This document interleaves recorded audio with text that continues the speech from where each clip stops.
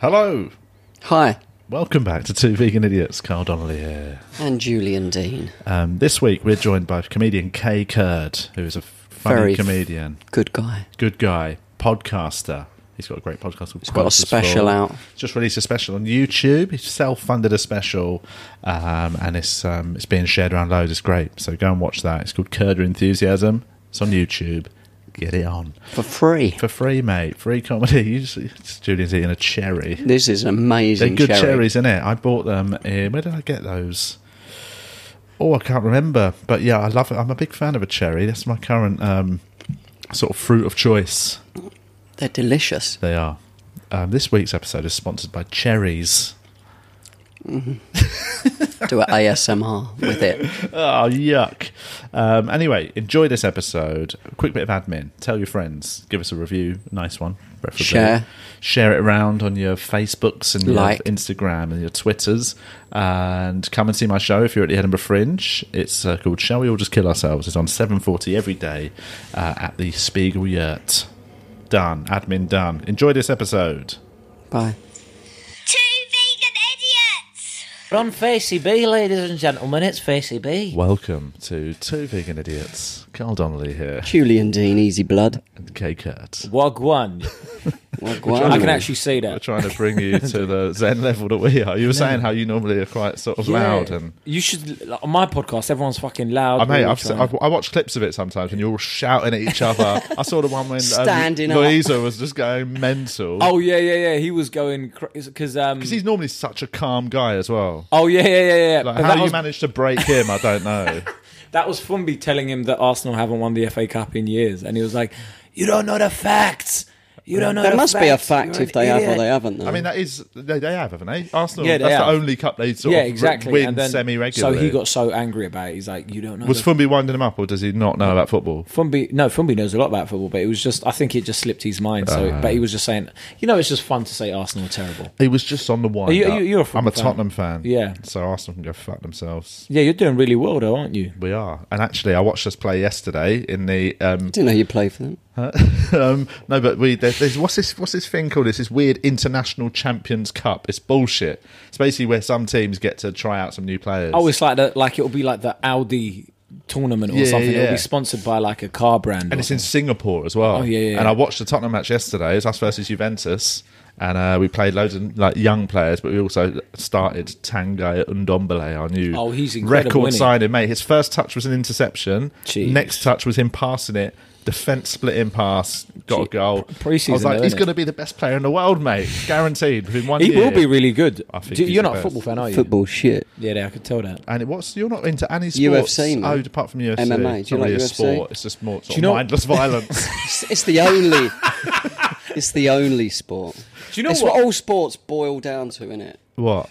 Fighting, innit? No, they don't. If there's a fight in a crowd at a football match, everyone stops watching the football match, watches the fight. Ah, bro, do you know years ago... It's in our DNA. Years ago, Kieran Dyer and Lee Bowyer, remember when they were playing for Newcastle? Yes. And they started swinging at each other, and they're on the same team. Oh, my God, one of the single most, best football matches ever. Yeah, when people like I remember because I was in school at the time, and I remember commentators going, "Oh, this is not what the kids want to see." I was yes, it is. This is exactly what I want to see. Do more of this. That's my point. Yeah, I regularly watch like compilations of Roy Keane's most crunching tackles. That's like incredible. Genuinely, like Roy Keane's one of my favourite the Cantona kick and shit. Oh my God, yeah, there's some great ones. That was a bit brutal, but. But so you're a UFC fan? Yeah. Do you do it yourself? No, I don't. Do you know why? I was about to try and exaggerate. I went to, I did one lesson. I used to do karate and kickboxing, but not MMA, yeah. You look like you're quite flexible. Yeah, I'm a bad man. Like you look like you could grab your leg and put it over your neck and stuff. Like, I don't know, mate. You've got that kind Let's have a chat later, innit? But no, I did boxing once, right? No, I used to do boxing for a while, right? And it's great fitness, right? And everybody looks insane fitness, boxing, innit? Mate. But everybody looks like they're so sick at boxing when they're hitting a bag, innit? Like you're hitting a bag, you record yourself, and I'm like, oh, right, I could take on. Bruv, when you get into sparring and someone just have a Stella and jump in the ring. Or it's the one where you don't even see it. I was sparring this Irish guy. Yeah. And he was older than me, so I thought, but he was like 92. 35. At the time I was like 20. He didn't know it was a fight. At the time I was like 23, 24, and this guy was like mid-30s, right? But he was big. I thought he just did weights, bruv. This guy, yeah.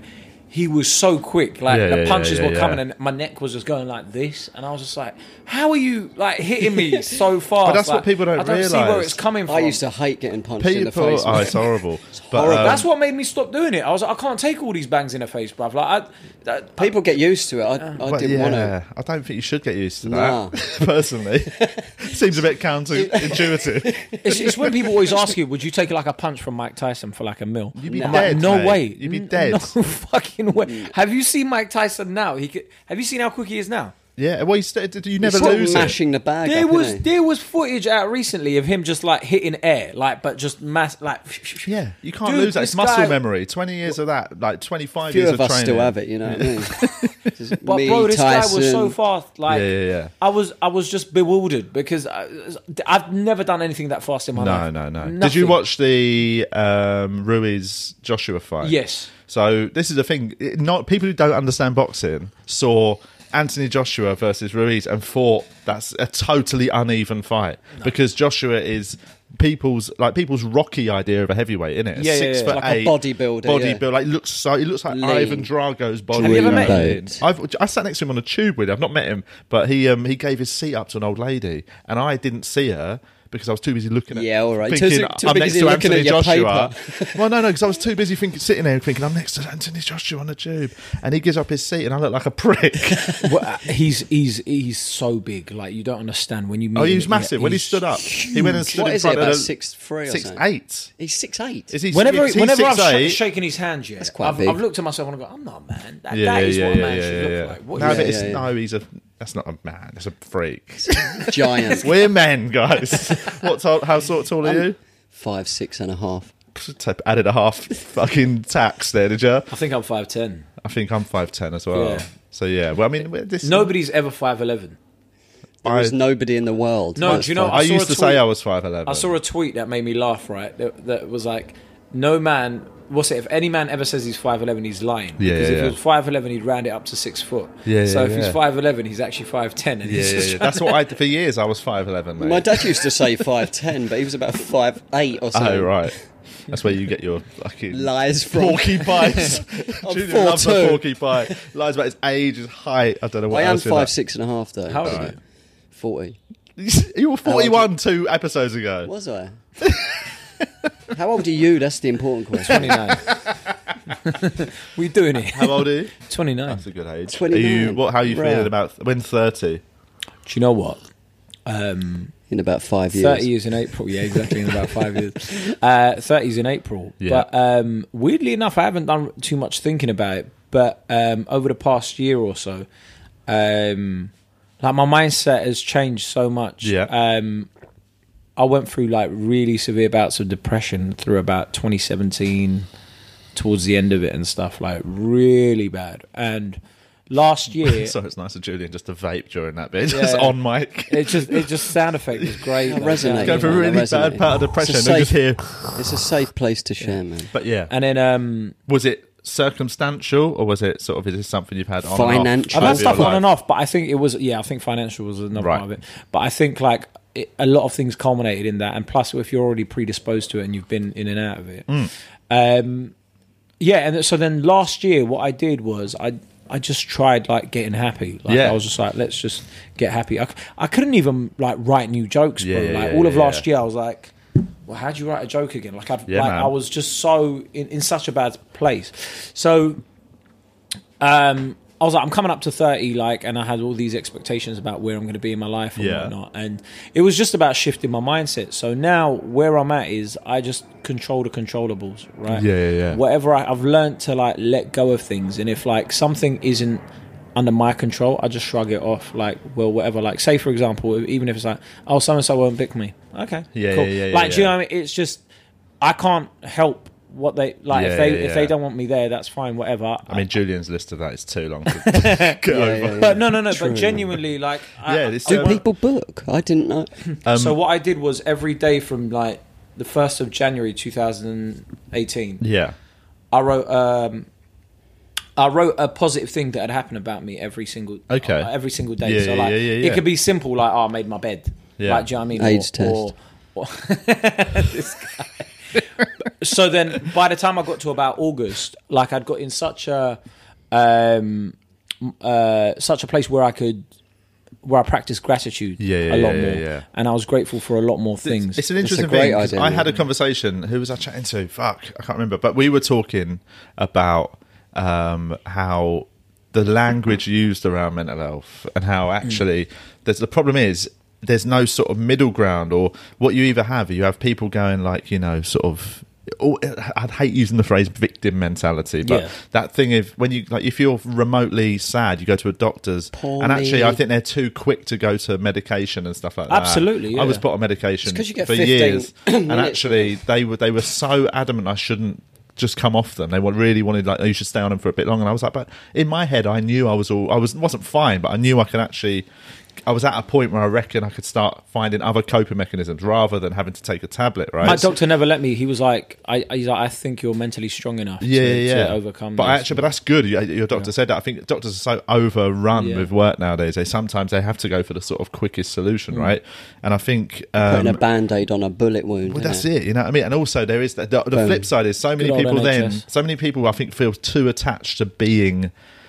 Having an illness, you know what I mean? There's that thing of like anxiety. This is what me and my friend were chatting about. Anxiety is everyone used to be nervous. I was just nervous. Everyone's got anxiety as well, isn't it? So the thing is, you get people like calling. I know it sounds horrible, man, because it sounds callous, but the thing is, anxiety is a real thing. You're meant to have it. You're meant to have it in case something bad's about to happen. Eaten by a lion. But even just on a daily, you know, if you're running late for a train, your anxiety is going to kick in. Of course, do you know what I mean? But then that's not. I think people mistake that for like, oh, fuck, my anxiety is so bad right now. You know, people call him, I can't come into work today, my anxiety's bad. It's like, yeah, that's because you've got to go to fucking work, mate. Get the fuck into work, man. But who's ever woken up for work and their anxiety isn't going off? Exactly. Like, we get anxiety just before going on stage. I don't fucking call the MC and go, mate, my anxiety's kicked in. Anxiety is very similar to like excitement though, isn't it? If you can switch the mindset to it. Yeah, and proper anxiety is when it kicks in out of the blue. That's what panic attacks are, right? It's when your fight-flight thing kicks in, anxiety goes off, and you literally have no excuse or reason for it. You're just going to ground. I had that and I was driving. Yeah, I had a panic attack while I was driving, and I was like right next to St George's Hospital, and I literally went into the hospital. Oh fuck!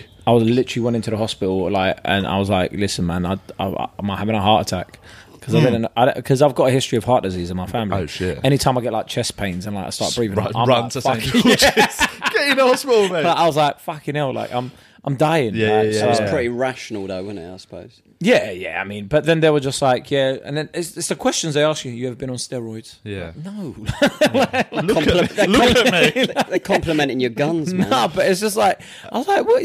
No, like, this is like. But that's the thing. I do think. I'm not saying everyone does. I'm not even saying most people do. But I do think there's such a spectrum of like anxiety and, you know, mental health problems that actually I think we're too quick for people to sort of be able to latch onto it and go like, you know, I'm sad, I'm depressed, and they don't actually look at their surroundings and what's going on. And like, if you've got a bit of financial like problems, obviously it's going to start inside getting you down. And I think too quickly people just think, well, I'm suffering from depression. It's like, no, what you're suffering from is your fucking bank balance is a bit low. You're broke. You're suffering from poverty. I think too often we think of it as a illness rather than sort of something that is very circumstantial. Yeah, it can. Yeah, it's just this whole generation wants to have something.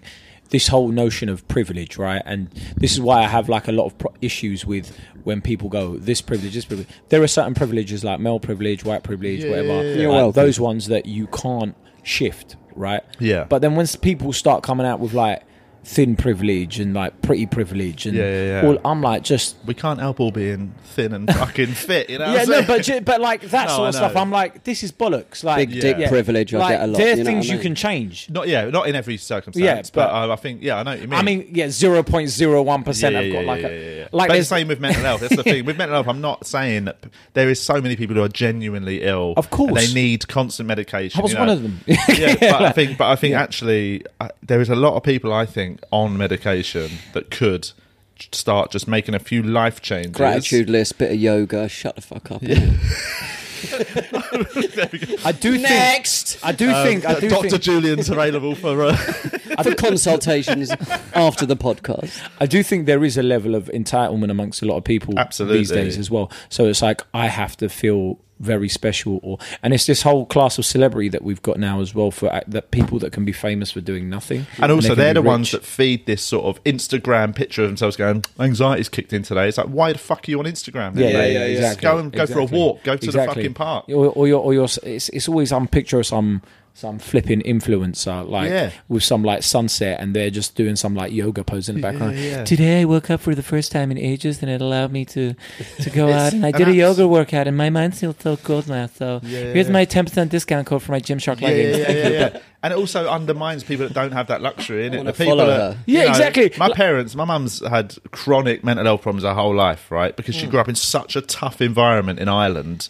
Then she came here and like they were residual. And she's had periods of her life where she's been almost unknowable, you know what I mean? And she, because she's poor, you know, she's never had the luxury to go to a yoga retreat for a week. But it's these influencers that go, oh yeah, here's my top 5 tips for like to beat mental health. 1, just be happy. 2, like go out and enjoy. It's like, bro, I'm working 40 hours a week. Like, do you think I've got time to just exactly? And that's what I mean. I think it's those people and the language they're using is undermining the people that are genuinely ill. Do you know because it's unfair. It's a piss take to nick that thing off them and say I've got it, when actually you're probably somebody who's, you know, you probably just got a couple of dodgy things going on that will iron themselves out and you'll be all right. But having said that, like. Not you, I'm saying. No. Having said that, if you're working full time, do you know how stressful just commuting is? Yeah, of course. Have you like? I just did it, man. That was like, it was a fucking jar. Yeah, that's why I drove it. I drove it. I was suffering. I went on City Mapper and it was like, you got to do this change, that change. And I was like, do you know what? Like I can't. No, like at this hour, there's no way I'm doing it. Like it's just the idea of like the amount of people that get crammed onto like the Northern Line or Central in this weather. You must be out of your mind. It's mad, isn't it? Stick to the overgrounds. That's my rule in the summer.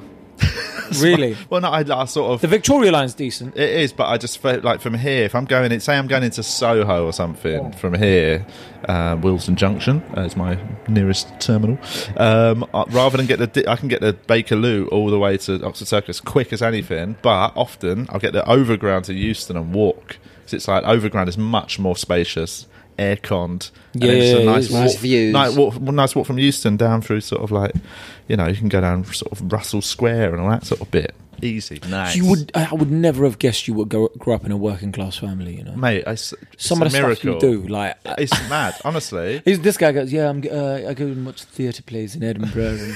And we were chatting before. We were talking about how the different sort of feelings about Edinburgh among comedians. You know, some people love it, some people hate it. Some people hate the scrutiny they're under. Some people like sort of revel in that and read everything about themselves. And I was saying I like being up there because I like going to see a lot of stuff, a lot of theatre. I like seeing theatre up there. And I didn't realise that sounded like a wank. No, I mean, it like I don't judge anyone, but it just like the idea that you grew up in Tooting and like But I remember studying English at GCSE, and that was the first time I ever... I'm pretty good at this. I can speak this language. That was the first time I ever got taken to the theatre as like a sort of school trip, innit? We went to watch like a production of Macbeth. I remember just sitting there thinking, this is quality, man. Like, it's like live telly, innit? Like they're moving in front of man. But they're actually there, blood. But it's so much better than film and TV because you're in the room with it, man. They took us to a ballet of Romeo and Juliet. I love a ballet.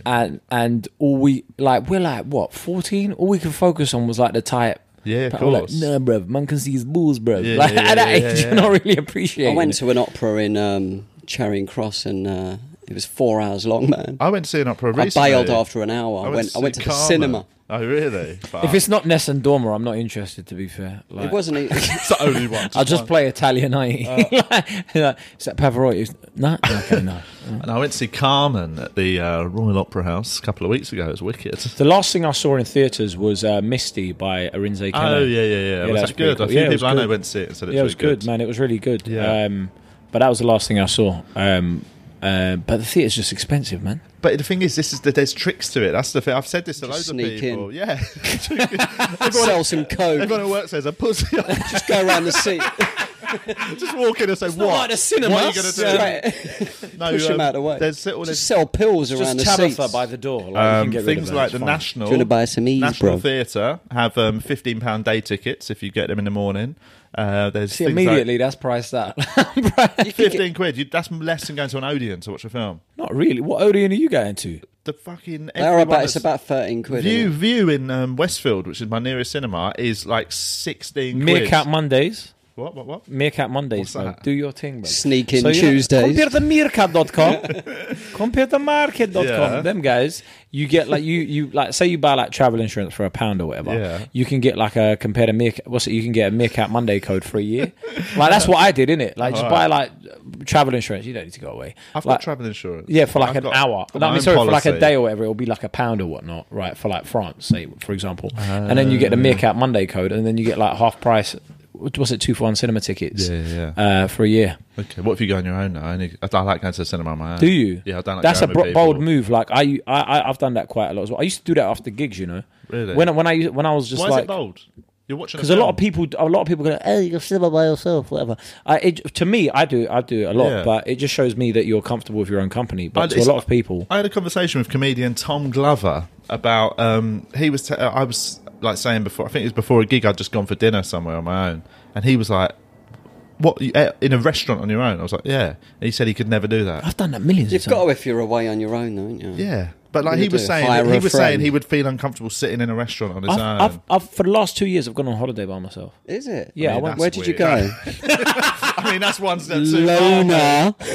I went Cyprus last year, and this year I went to Toronto. Oh, nice. Completely I met people out there. I know people like in Toronto, for example. And I met up with people out there as well. But just literally, do you know what it is, bro? With what we do, trying to like get a week off or whatever in advance is really, really hard because it's like, oh shit, I booked that in or whatever. Yeah. And trying to line it up with when your friends are available is a whole different story as well. Yeah. So a lot of the time, I'm like, if I just wait around for people, I'm never gonna go on holiday. So I just. Like, I'll see a deal and I'll be like, yeah, whatever, I'll book that for that. But it's also that thing of that's another thing in terms of getting good with and getting your head right, learning to be comfortable just you on your own in a place for a day or two. That, man. It's so healthy. I found it hard at first, man. Like going away for the weekend in Edinburgh once. I was so fucking lonely, man. I was like, shit.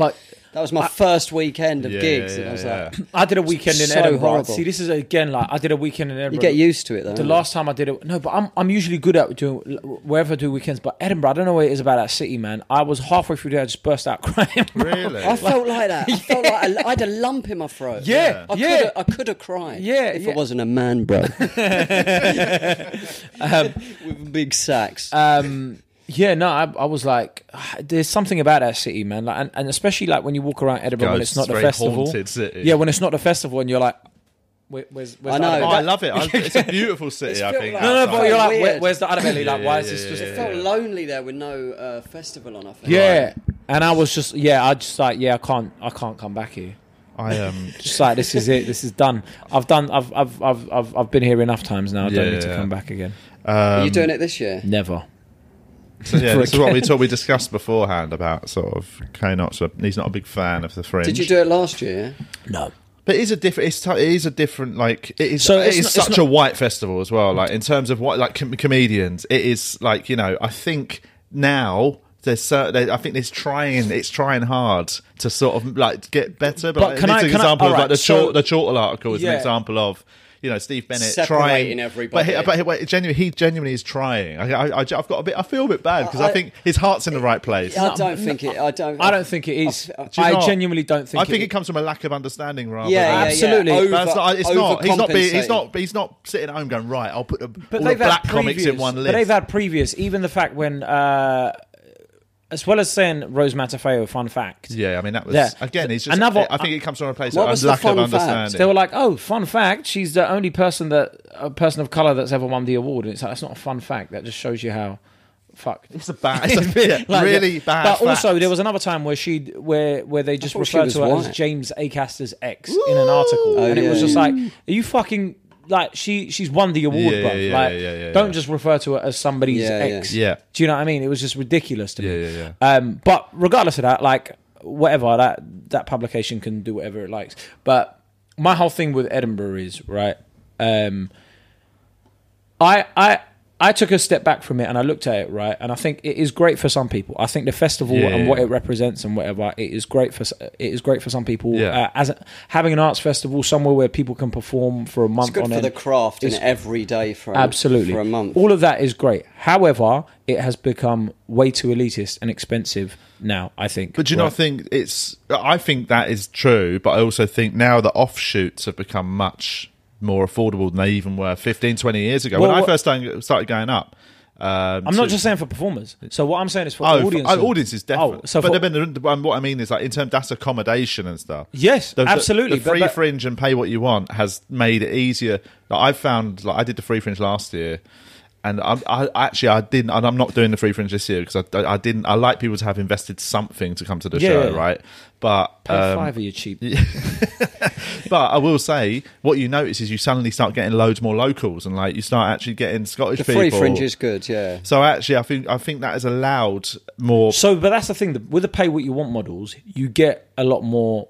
Like working class people and stuff.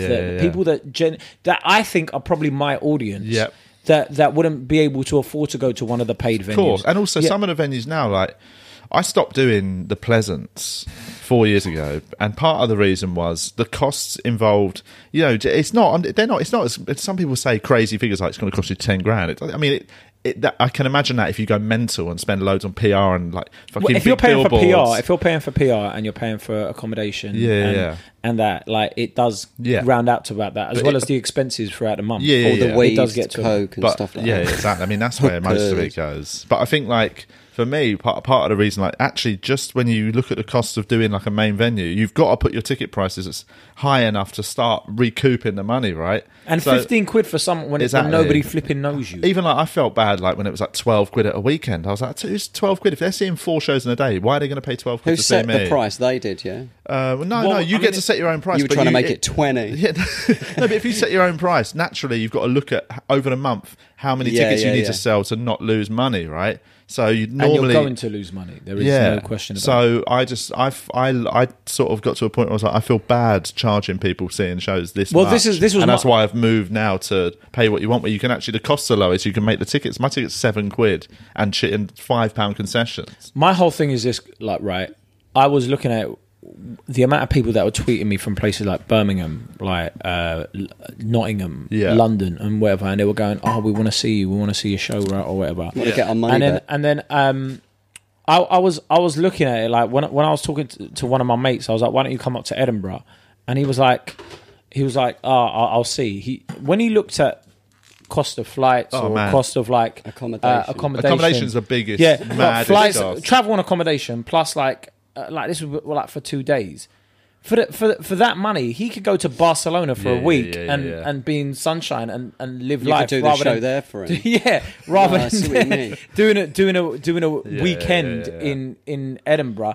And that's when I was like, oh shit, my audience isn't there. Essentially, no. That's the thing. Like, that's exactly what I don't think. Like, it's not what it's not what it was, because comedy isn't what it was 20 years ago. Do you know what I mean? But also the idea of, I'm going to go to Edinburgh.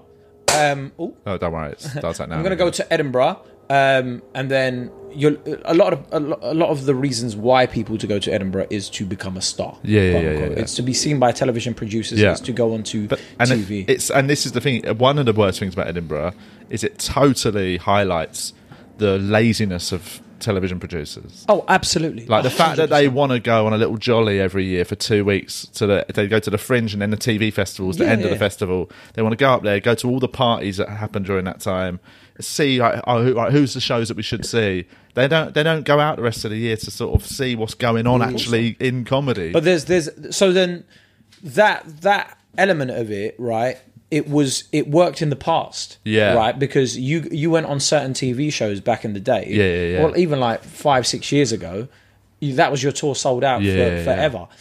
Now, don't mean shit. It doesn't mean like jack but now shit. It's the internet, isn't it? People like Mo, people like Yeah, that. absolutely. Mo, selling Paul out Smith, tours. Adam Rowe, Chowdhury has done a lot online. Yeah, there's these people because they're Guz Khan. Guz Khan's another one. Like the amount of people, and then that the TV get on the back of that, don't they? After you've already built it up, Dapper laughs, Dapper laughs. But they're also in a much stronger position than an act would be coming out of the Fringe. 100%. You get way more control of what you get to do on telly. Whereas I remember like when I had a couple of years in Edinburgh of being like sort of quite when my debut year and stuff like that, and I remember like getting asked. I did a TV pilot for the Charlotte Church show season 2. One of my heroes. And it was absolute cack. But like, of course it would be. And I normally would have said no to I'm not somebody who's I've said no to things in the past that, in hindsight I probably should have done for, a bit of cheese, mate, and probably would have pushed me up a bit, but I just didn't want to do it. But that one felt like, I'm not going to offend anyone. I'm here with, it was me. I probably should, I won't even name the other comics. It never went to air. But it was just so, they basically picked 3 comics that had a really good Edinburgh and just put them with Charlotte Church to create a sort of Friday night show. And it was just dog shit. So I was like, none of us comedians here, this isn't what we do. You know it wasn't what you wanted to do. No, absolutely not. And you don't seem like the guy that's like Friday night. I don't want to sit on a desk doing quippy things about the news or like about sort of entertainment or celebrity news. To me, you feel like you want to do more artistic things as well, mate. I want to run a fucking Zen retreat. But I want to fuck off comedy in about 5 years. But that's a great point. Like it's about trying to highlight what people are good at. Exactly. And when people are finding their own audiences online, and they're able to garner a massive following, then they can look at what they want to do and go, do I really want to do this TV program? No, I don't. Like, would this be beneficial for myself, or would this be beneficial for them a lot more? Totally. A lot more. And also the figures that you get for certain TV programs, for a lot of people that have a massive following, they're like, well, I could just do a bit of branded work and that'd pay for. And I know their YouTube clip would get more than the TV not even show. The YouTube clip. They could just do an advert for like a brand partnership with a certain brand, and they'd get like 6 times as much as they would do for selling their material. Because the idea that certain people are doing like stand-up shows and they're getting $1,000 for their material, I'm like, are you out of your mind? Right? Like you're signing away the. I mean, have you heard Summer Julian? It's not worth much. No, but like, do you know what it is? I was a massive hip hop fan. I was a massive hip hop fan, and people like Jay-Z and those guys, when they were telling people to own their own content and own their own masters, like it really always resonated with me because I was like, if I'm going to sell anything that I make, then it has to be, what am I getting in return, right? So if you're getting into a position now where you're it's just I'm going to be on TV, but if you're going on TV, how much views is it getting, and how many of those views then converts into physical sales and for your tour? And also TV's dying, man. Do you know what I mean? TV is a dying format in terms of like viewing figures can, like, the amount of channels, the way it's spread now, it's got to be like, you've got to have something that becomes a cultural phenomenon, like Love Island or something. You know what I mean? That, and even Love Island at its peak gets like 4 million or something. 6 million, right? That's massive.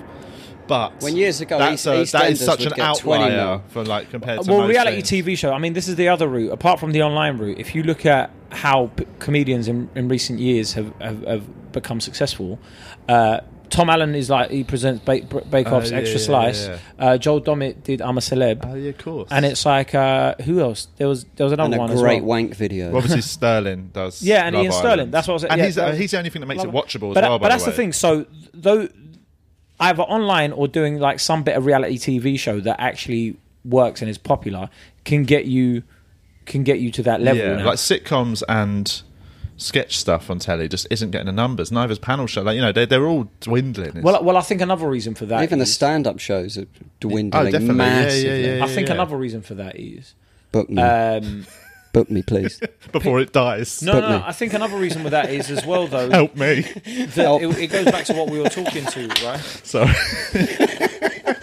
Help me, please. No, I mean, I think certain shows on TV, like I can still provide you with an online clip that will go. Oh, of course, viral, yeah. Don't get me wrong. I'm not saying there's no point to them. I'm just saying, like you said, 10 years ago or something. Yeah, like people that, you know, it didn't. Even then, it didn't happen for everyone. You still need to have that little thing. You know, like, and there's loads of people that did Michael McIntyre's Comedy Roadshow, and then which was the initial, the back of it, and then it just blew up. You know, Bridges is a good example of somebody who just did that, Flanagan, and something caught like a wave, and it was just boom. There's loads of people like, you know, brilliant comics, Alan Cochrane, Mick Ferry. People are doing Britain's Got Talent now, and a few of them are just bombed hard, man. That is, I don't know how I feel about comedians on Britain's Got Talent. I don't know. I think that show is a fucking. It's just a trend, though, isn't it? Like at first it was the dance groups, then it was the dogs, then it was like some judging. Yeah.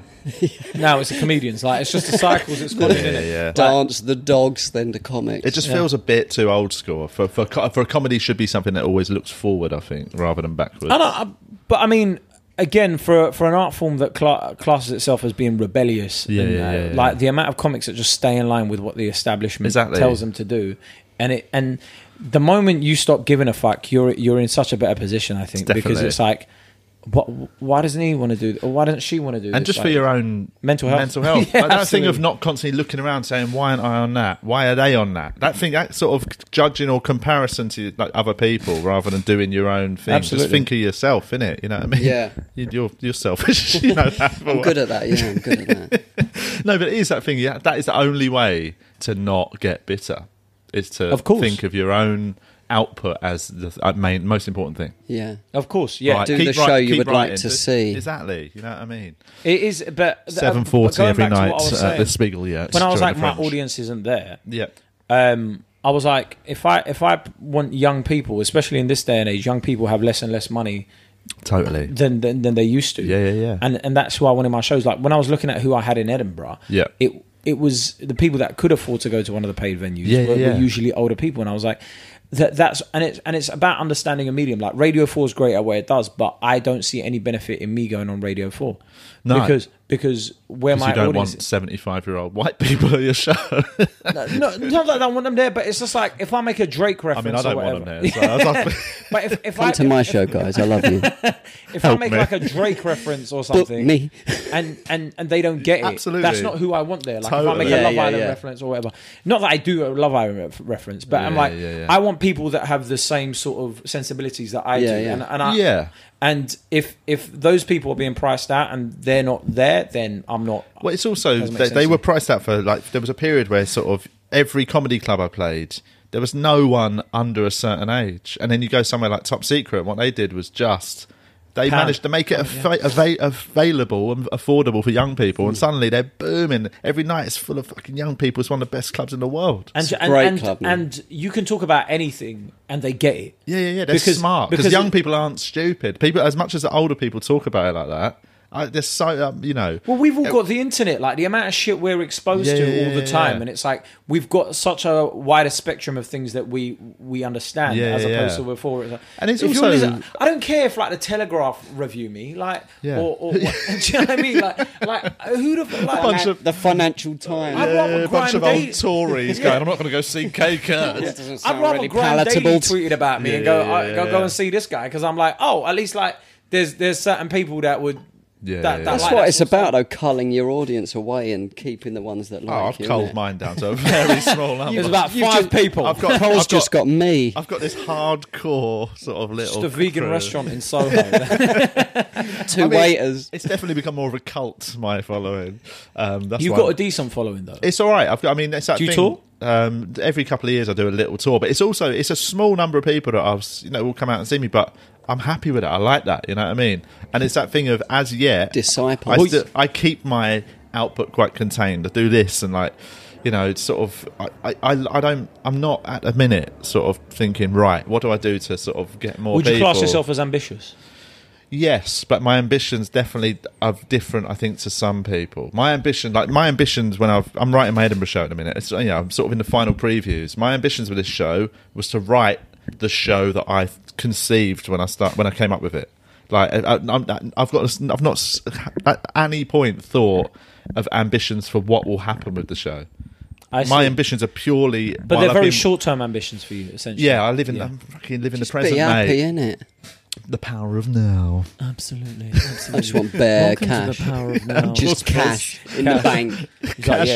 I'll open for Roy Chubby Brown, mate, if he's paying enough. I'll close for him. I mean, he's not racist all the time. Like, do you know what I mean? Like, come on, man. Not everything he says is really racist. It's sometimes those, you know, the fucking Romanians piss him off. Like, I mean, it's just fair enough. This is no word of a lie. I was doing a gig in Sheffield at the City Halls or something. The City. I've been City there. Screen. So I was doing the Last Laugh, and me and Jules, who runs it, we were in the dressing room, and I was like, "What's in the main room tonight?" Because it's in the little sort of smaller sort of studio type thing.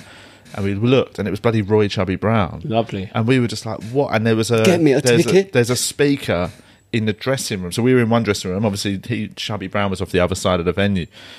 We went, oh fuck, man, I bet it's shit, you know what I mean? And we should probably listen, and literally turned it on, no word of a lie, clicked on, within 4 words he said the P word. Jeez. And we were just like, doop, off, man. I was like, I can't believe I genuinely straight into the main venue. Yeah, straight.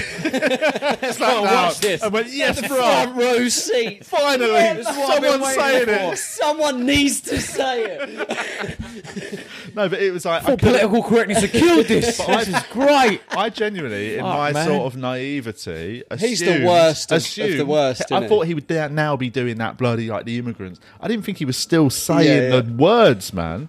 I genuinely thought. Who were his audience like? I mean, everyone looked like him, just without his fucking hat on, essentially. Well, I mean, it's this whole idea of like, I saw this article today from a BBC news presenter that got sacked from Springwatch back in 2016. And he said the middle-class white man is an endangered species. And I was like, have you fucking seen TV, bruv? Yeah. I watch Mock the Week now. And it's like David Attenborough, was it? Yeah. But I watch he's almost endangered. Even when you watch something like Mock the Week or whatever, you're when people are like, oh, Mock the Week doesn't have any men on it. It's like, no, it's still more middle class white men on there than anything else. Like and like fair enough, whatever. Like where you're looking at the population, but to say they're an endangered species, I mean, the amount of conversations I have in dressing rooms, man, where I have people like sort of just white bloke comedians sort of genuinely moaning at me about things like quotas and stuff, and I'm like, mate, and you want to say to him, you don't want to be rude, but you want to say to him, mate, the reason you're not on those shows is because you're shit. Shit comedy's an endangered species. Shit comedians are under threat, guys. There are way too many comedians. Of course there are. Way too many. But we can't, you know. There's some Can people you all quit now? There's some people that have been doing book me. that have been doing this comedy for like 10 years, and you're like, you're still not doing a club 20, bro. Like, I think it's time to like knock this on the end. And that's always been the case. I've got a good 17 though. That's the main thing. You know that was always the way. 3 minutes of crowd work, so good. Mate, his 20 has been honed over 15 years. Bit of bands, best 20 in the game, bro. Best 21 minutes. Do you seriously still do the same 20? Nah. He's turned over a few jokes. I do have a couple of jokes that I've been doing for a while. Yeah. No, I mean, fair enough, but like. A while.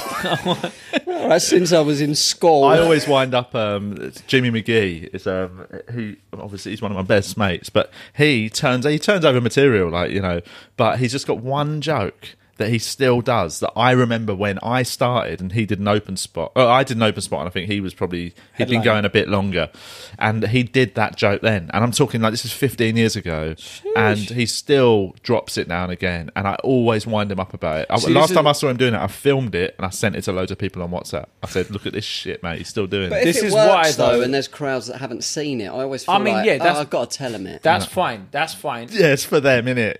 It's for them. Listen, mate. It depends on your motivation, right? Like if you're just happy being on the circuit and making people smile and laugh and whatever, and you don't have any ambitions of being famous, that's cool.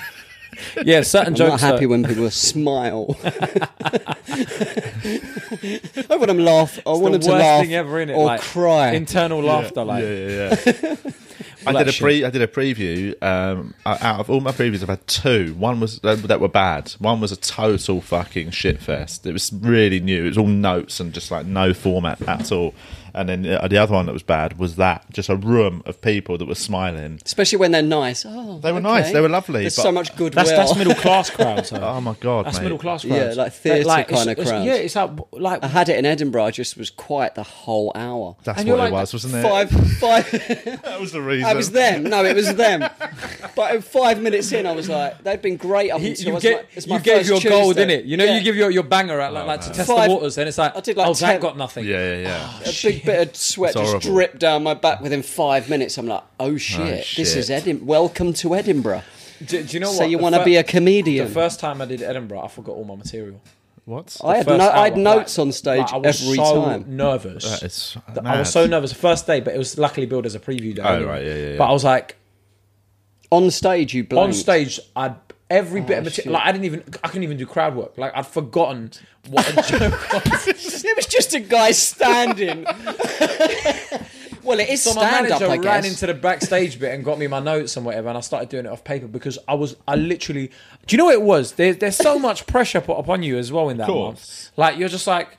And all that was going on in my head... Man. All that was going on in my head was like, you fucked 10 grand. You fucked 10 grand. And it was a reviewer in. I was like, my God. Did you get reviewed? 3 stars. I was That's like, all right, for that performance, I was completely like, forgetting. Yeah, I forgot. My mind went blank, and it was just read like a 2, but like a 4. It went. Yeah, I just went so blank, but. I've done that on stage a couple of times, but only for about 5 seconds. That's a long 5 seconds in it when you can't remember anything. Oh, totally. That's when you take a sip of the water and go, yeah. It's hot in here, isn't it? Yeah. And then go, if you ain't got water, you just got to pretend you're holding one. Just hold it there forever. Just like, yeah, this is my imaginary act out bit, new bit, guys. Do you know what's so funny? When you can tell when a comedian's forgotten their material on stage. Or when you can just tell there's something off, like, you know, when you see a comedian get the bit that they thought was going to get something didn't, and you just watch their little moment of like, it's like, I love so it. Anybody drinking tonight? Oh, mate, who's drinking tonight? Any couples in? Ladies, make some noise. Any couples in is like fucking pulling an ejector seat, innit? But buys you about 3 seconds. When I started off on a black circuit, like there were some comics like that just it was like they were doing a survey. Right? So they'd be like, black people make some noise, white people make some noise, Jamaicans in the house, Ghanaians in the house, Nigerians in the house, and you're like, all right, bro, like when's the joke? This ain't an auction, mate. Yeah. Then ask all them questions and finish. Go, right, thanks guys. Thanks guys. Survey done. Now proceed with the comedy. Your next act. But it was there were certain people that would do that, and you were like, what the fuck are you doing, man? Just get to I blanked at a massive theatre opening for Chowdhury, and like, South London. I was doing this new bit in Nottingham, and I had a head cold anyway, and I started the joke, and it was kind of a dark, kind of uncomfortable setup, and I just completely forgot the punchline. Oh my God. So I set it up, and there's a lot of goodwill. They were just looking there, what the fuck, where's he going with this? And I just completely blanked. And what did you do? Stopped and just started another joke. No, you didn't address it. At the end of the set, I said sorry about that earlier, like, and it do you know the funniest thing, right? The funniest thing that I ever I saw something like that happen, right? Me and Ian Smith were doing a gig together, right? Ghoul, you know, Ian Smith is wonderful. And then I was like, do you know what the funniest thing is? You know, when people go on stage and they do a callback joke, but they forget to do the joke before. He went on stage and he did exactly that, and then like he was just like, and then he was on stage, he's like, do you know what? And he's I've just had a chat with a comedian backstage about this, and I've done the exact same thing. No. I think the worst one of those that is possible. I did a show a few years ago that ended with me topless on stage, right? For a reason. There's a thing. I did this. There's a part of the show. You were born naked, and I thought, like, you know. No, I did a part of the show about this thing that I suffer from. I've suffered from it from childhood. It's gynecomastia. So when I was, it's a hormone imbalance, right? So is that when you get tits? Well, yeah. I've got sort of they're puffier than normal. But is it like little glands? Yeah. I had that in puberty. So did I. Did you leave the bra on? So most people grow out of it, right? You haven't grown out? No, so some people, there's a very small percentage of people that it just stays forever. So I've got it, right? And I was on stage. So if I poke you, you're going to be in agony. No, they don't hurt. Mine don't hurt. They're fine. but they're still puffy. Basically, the remnants of it is they're puffier than normal men's nipples. That's all it is, right? But there was a part of it. It was a show about anxieties and things that, like, you know, you take into adult life, and that was one of them. And so I told this routine, like, it's only about 5-6 minute talk through it, and then carried on with the show. All these different anxieties. End of the show, I just got my top off to show them the nipples, and it was like a big end of like reveal. And one day in one preview, I was in New Zealand at the comedy festival there. Got to the end of the show, pulled my top off, and went, "I'll show this is what I was talking about." And then everyone was so confused. I'd forgotten to do the routine about my nipples. So I'd done 50 minutes of stand up about stuff, and then just for some reason to them, just got my tits out. That is fucking hilarious. Mate, it was the worst. They were so confused. Did you not? When did you realise that? Well, because I'd done it every night. Confused faces. Every night I'd done it. When I got my top of it, to get a round of applause, because it felt like a moment of like, oh, this is nice that he's sort of not ashamed of it anymore. And then, and that night I did it to absolute silence. Like it killed the gig. It sort of. Did you have anything after that, or did you? Good night. Thanks for coming. No, because I realised I took my top off, and then they were just shocked and silent. And you referenced it. You said I forgot. Well, I went, guys, and I stopped and went, did I do my routine about my nipples? And they went, nope. I went, oh, right. I see what's happening. I explained. Stop buttoning the shirt and then they found it really funny that I just basically looked like I'd had a nervous breakdown on stage. That is crazy. Right, let's quickly do a couple of questions. How did you feel getting them out? All right. Yeah, it was fine. It was good. It was very get your bups out. Very empowering. Get your bups out. An empowering month. A couple of people have asked. A couple of people have asked about my sketches. I showed you them pre-record. They're fucking shape, man. They're lovely, mate. I'll do it right. They remind me of my old Superman. Anyone, so if you're listening, go on and watch the video. They look like. Do you know who wears those? Do you know these girls that wear like neon biker shorts now, like at a festival? They are a bit sort of chunky, innit? They're all a bit chunky feelers, innit? That's what it is. Yeah. All the girls nowadays look all right, nowadays are dressed like they're going to the Tour de France or something, bro. It's like, it's like, no, I just bought this off like Pretty Little Thing or something. Yeah. There is definitely a look at the minute of that sort of. Oversized stuff with like massive. Everything's massive, innit? Yeah, I saw like a bunch of guys from Feeder, and they were talking about the designs. A lot of things are just like utilitarian. A lot of utilitarian designs. I was like, fuck off, bro. Like, utilitarian. Well, that's like the What's sort that of even mean? That normcore. Normcore was a sort of the real hipster look from about. It's still in, but it's that thing where it's all like slightly sort of straight. Over like almost baggy trousers that are like about half a foot too short, and like sort of all got like slightly greying oversized sweatshirts, and it's all normcore. It's meant to look so normal and boring. It's like Kanye West charging £600. Well, do you know who's even worse? Virgil Abloh, right? Off-White, right? So he does like collaborations with Nike, and he'll literally say "Air" in question marks, right? Sorry, in quotation marks, like they're fake. No, it would just be like Air, and then that's the design, and suddenly they charge £200 extra for it. It's a liberty, man. And it's like he's got a carpet, and it just literally says like hype, and then it's and then they made him the head designer of Louis Vuitton. Wow, mental. But anyway, Nick Hickmott. He's asked me if my sketches are a hoax, and they are not a hoax. I can't imagine you wearing those. To be fair. They're lovely. I feel like memory foam. They're so comfortable. But are they like vegan materials? Yeah, they are vegan materials. Thank you. Okay. Another person, Caitlin Donnelly, also says, "How good are your sketches?" Actually, Caitlin Donnelly on the group says, "What's the best?" She's asked about how good are the sketches. They're very comfortable. She says, "What's the best part of shoes?" Oh, so what's the best pair of shoes you've ever had? The best part of shoes? The toe. What's the best pair of shoes you've ever had? My Superman ones when I was about 7, mate. Superman the shoes. light-up ones. Got from the catalogue. Lighting up. LA Gears. But do you know what I'll say, right? Torsion. The most comfortable pair of trainers I bought recently, they're Nike Reacts. Right. The most comfortable pair of trainers ever. Do you want to try out my sketches? No, I'm alright, bro. There's no way. What size are you? 8. Yeah, there's no way they're my feet. What are you? I'm a 10. Is it? Big foot. What size are your feet? Big foot, innit, man? What are yours? I'm a 7. Really? Yeah. For 5'8". 5'6.5", mate. But Man. I appreciate it, man. The wow, okay. You're doing bits, my guy. My feet are about... Your feet are quite small, actually, for your height, innit? Yeah. Me and my brother have both got small feet, actually. You know what they say. So even my brother's like Small tiny socks. bit taller than me. Small toes. Yeah, I think he's a 7. My brother might be a 7, you know. Is he your height? What, he's taller than me, slightly taller than me, but he's just got little... Who would win in a fight? About me and my brother? Is he younger, yeah? No, he's older, 7 years older. 7, wow. I don't know who'd win Carl wouldn't win a fight, man. He'd just be like, I'm a lover, not a fighter. Yeah, but I also I did a bit of boxing when I was young, and I've had a few pub dust-ups in my time. Did he used to that must have been in a past life, because I can't imagine the Cardinal that was before in front of me. That was before I ascended to the next to a Reiki level master. of enlightenment. But no, I'm surprised there's no crystals around and quartz crystals and stuff. Martial arts I've got great. a fucking shrine of crystals in another room. Martial arts is like spiritual, though, isn't it? If you do Bruce it well, Lee. But nowadays people have taken away the I always meditate when I'm getting beaten up. I know how to punch somebody in the fucking face in a fucking octagon. I always glass someone with a crystal, you know what I mean? Watch my special, guys.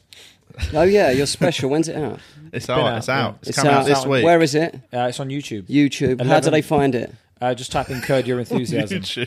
Curd Your Enthusiasm. Yeah. So what's YouTube then? Is this new platform? Yeah, it's on 11,000 views. As great, man. 11,001 when I get home. Yeah. Well, because I'm sure someone will watch it. I'm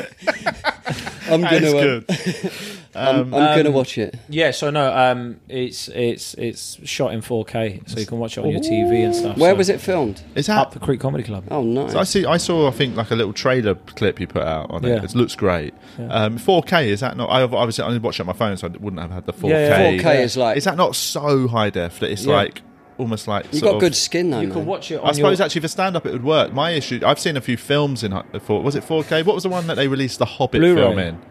Hobbit film was filmed in that 3D super Blu-ray. high. No, it wasn't 3D. Super high definition, like, and it actually for a big budget film, it didn't look. It looked too real. No, so the reason I documentary. filmed mine in 4K was just because I wanted it to look like a Netflix special. I wanted it to.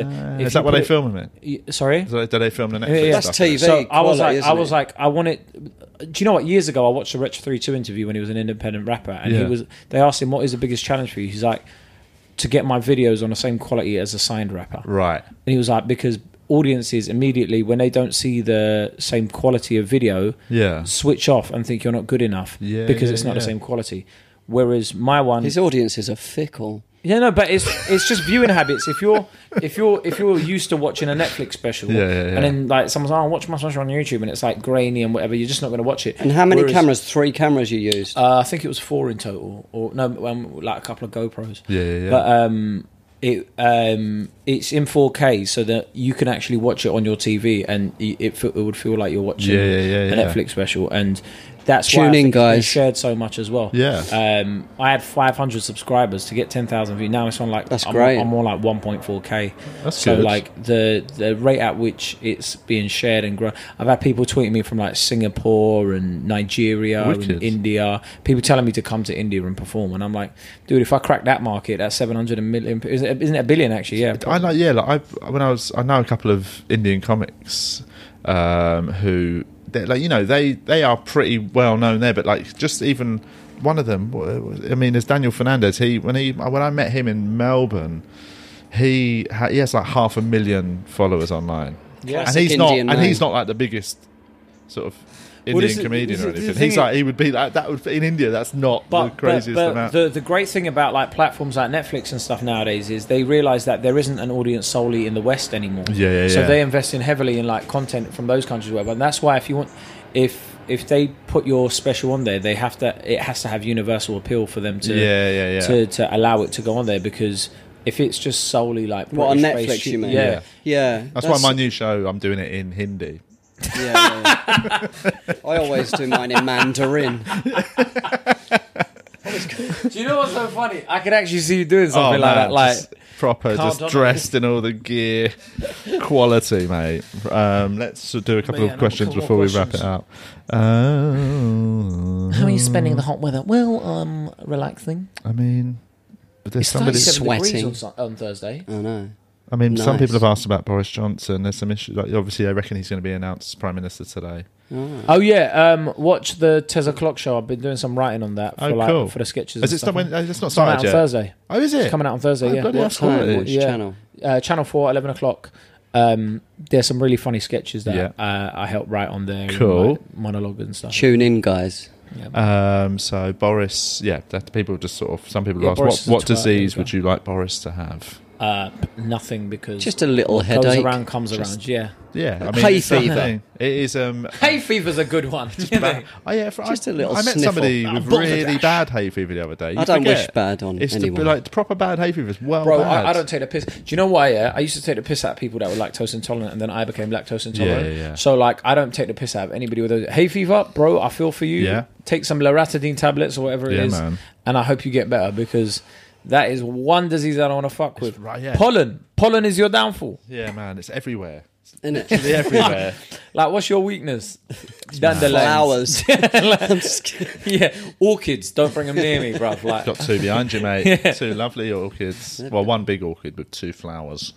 Your house is very nice, man. Cheers, mate. I forgot, actually, we have got one crystal on show there. That one catches a bit of light and spreads it around. Where is the anger that comes from your stand-up? Because you couldn't... I don't have anger in my stand-up. No, I mean, there's a bit... Come on, just from the audience. Self-loathing. But no, it's self-loathing. That's what it is. This show in particular... But you can't be self-loathing if you live here. Of course you can. You can realise... Because, you can look at your own hypocrisies and... my show this year was very much a realisation that all the things that I sort of believe and care about, I'm not doing enough to help the causes. I'm too much I've sort of pulled myself away from it. Yeah, but it is that thing. I've sort of I feel Carla, man. I feel like they're very detached. I've actively detached myself from a lot of stuff, and actually now I've realised, well, that's not helping, is it? Porn anymore. No, I go. Well, do you know what? Actually, I will. In the nature of honesty, I hadn't watched porn in months, right? And then. But my wife's been away loads the last couple... She's just had it on all the time. Yeah, 24 hours in 4K. No, but yes. Get a quality right. She's been away like loads the last few weeks. And I actually... This is genuine. I cracked the other day. I looked at the first bit of porn I've looked at in months. And I hated it. What porn did you watch? I was going to ask. That's what we should do, the last bit of porn. Play it. Do you know, this is... That we watched. I went retro. I went for like sort of mid-90s... high budget, knowing everyone's getting a good wage. I can only go for 4K. If I watch porn now, I have to go like proper 4K. Well, it's like wanking to fucking episode of Doctors, mate. It looks too real. No, but like, you're just watching a music video that's in 4K, and then you're like, if I go onto a bit of porn and it's still like a bit... Nah, mate. So I went for a really high budget 90s one because I thought, I want to know they all got paid loads of money, and I don't feel as guilty as I would wanking over someone who I don't think wants to be there. Rich Wilson was on my podcast recently, and he was talking about like what it was like in the old day. It was like, you used to have like acoustic wanks because you'd have to call up. Yeah. It was one of the funniest lines. Or just, acoustic wanks. This is the thing. If and when I do it, I'm not saying when I say I don't look at porn. I mean, that's not saying I don't still. When I'm. I haven't watched porn in a while. Yeah. And like I think I'm happier for it. Definitely, it's really I haven't watched bad any for today. you. It's bad for you. It's bad for you, man. I know, yeah. Just knock one out without porn. Just have an imaginary wank. It's more wholesome, isn't it? It depends what you're thinking about, I guess. I mean, that is, definitely there is a likes, yeah. But yeah, I think Instagram. I think it'd be good for everyone if we stopped watching porn. It would make the world a better place. What toxic qualities that you're trying porn? No, just you that you're trying to get rid of. Well, it's not toxic. I know there's no toxic, but stuff like very arrogant, things like being vegan, robbing people, like being vegan, and often I find myself judging vegans as harshly. I sort of got really annoyed when everyone was buying the Greggs sausage roll. Vegans were buying it. They're quite nice, though. But I was thinking in my head, I was like, well, Greggs don't give a shit about animals. That's a fucking PR stunt. You know what I mean? And actually, going and giving your money to Greggs, all the other things that they're selling are dead animals. So I found myself being like, fuck, man, what? It's virtue signalling, isn't it? Well, no, and I didn't openly do that. I wasn't online going, fucking stop falling for it, man. They had a problem. Greggs had a problem. He was this close to doing a YouTube video. Yeah, he was going to be just a crack. And then halfway through, he just took his top off and realised he didn't do the nipples. Yeah. But it's things like that. So like, I find myself judging people that are actually, and also like, I see vegan protests and I'm never there, and I sort of like environmental stuff. I try and be as environmental as possible. I've got a fucking compost bin, and I never buy single-use plastic and all that. But still, I'm still get private jets everywhere. But this is the thing. I fly to Australia every year, and sort of it's that. This show is me exploring my hypocrisies. In an aeroplane, do you business class or no, man? Economy. I'm really good at just sitting for 24 hours and watching some films. Economy. Easy, mate. I could never. That's the thing. Do you know why? But do you know why? It's because I can't sleep on planes. I can't sleep either, but that's why, like. But I can just stay awake for 24 hours. It's easy. Nah, man. I'm quite good at just sitting upright. I would definitely sleep, man. But I can't. I can't sleep sitting up because it's insane. Just what? It's just sitting upright and just shutting your eyes. I can't do that. But like, that's what the thought of doing. I'd have to do like it in 1 mile a day or something. Something like that. You know what I mean? Like I'd have to go to like Dubai. Then stop off at Calais. Dubai to like first Singapore, time I did it. Singapore to like. The first time I did it, it was brutal. In fact, I'll tell you the worst one I ever did was I went straight to New Zealand. So that's an extra bit. Like you do stop off though on the way, don't you? Stop. So I stopped in Bangkok or Middle East somewhere, probably like Dubai, probably. So you do like 7 hours there, a couple of hours break, long things. and then do you get to sleep there or? No. Fuck off, man. I don't need much Take some sleeping mate. tablets. I can do. He says I don't need sleep. The guy's 30 and he's all going great. No, but I mean, what I mean is I can cope without sleep for a few days. You know, something like I can't do that really? Before I collapse. No, but that comes from the days when I used to fucking be on it. I used to be able to go on 3-day benders, and then just as long as I had a good night's sleep after, I was fine. If I don't get a good amount of sleep that day, the next day, what's your average? What do you need a night to be like chipper? About 5 or 6. Well, that's all right. That's quite low. So if you can cope on 5 or 6, you could easily knock a flight out. But I have trouble getting to sleep, just in general, like even in my bed. Why? I don't know, man. It's something. What is that? It's at the moment because it's hot. Overstimulated? No, just too probably too much. There's porn. always too much on my mind. Right. I think I need to meditate, man. Do you know what I what's did? What's your hour's routine before going to bed? What do you do in that hour? On my phone. Put your phone away. That's it. That's what's causing it. It's hard though, isn't it? It's easier said than done. People messaging you, talking to you. Last night I was up texting Adam Rose at about 1 a.m. Put it on Do Not Disturb. I woke up at 2 a.m. and I'm straight on my phone. I can't even see properly. I put mine on Do Not Disturb. What's that, Paul? You want me to do another gig? And then just read something, and then just go to sleep. Oh, but that's a good point. Whenever I used to try and like revise my old biology textbook, I used to just fall asleep like within 2 minutes. Exactly. Get your old textbooks out like that again. I threw them all out. Right, we need to wrap this up. We're going to overrun. You've got to get off. Yeah, I do. This week, what you got coming up? Essex Friday. Where? Newquay Sunday, mate. Bloody hell, that's a big old jaunt. Newquay for 7 days, though. A little break. Oh, nice. Holiday. And then Edinburgh the following week. Oh, you're coming up then? Yeah. You've got it sorted, right. Oh, both of you are doing Edinburgh? No, he's just popping up. I'm going to come and say what's up to a few shows and then go back home. Innit? You're going to review them? I'm going to review all the shows. Go on, JulianDean.com. I'm just doing a bit of freelance for Chortle. It'll be so funny if you're like, I'm with 3 weeks or something like that. Oh, I'm with the fest. Can I get in with a pad? What have you got shit this next week? Obviously, everyone go on YouTube. Yeah, watch my special. Curb Your Enthusiasm. I'm literally doing like I'm at Vauxhall Comedy Club tomorrow night and Thursday. That's a new material night, is it? Yeah, I'm just mad. I need to get there, man. Basically, I was like, I know the guy that runs it. He co-produces my podcast, Mooch. Shout him out. Yeah. And he runs it. So whenever I need stage time, it's great. So I don't need to go to Edinburgh. I could just get 15 every night. That's what I need. Cool. So they can see you there. I'm doing Stafford on Friday. Off the curb. Yeah. Lovely gig. Is it? The Gatehouse, yeah. Yeah, I'm doing that. And just in general, man, there's loads coming up. Just follow me on Instagram and Twitter at KAEKURD. There's and subscribe on my YouTube. I'm putting lots more content out on a regular basis. Might start just doing crowd work videos. They seem to be popular. That's the future, isn't it? Don't burn any material. Quick remind, my Edinburgh show's still on sale. Obviously, we're not just capped it.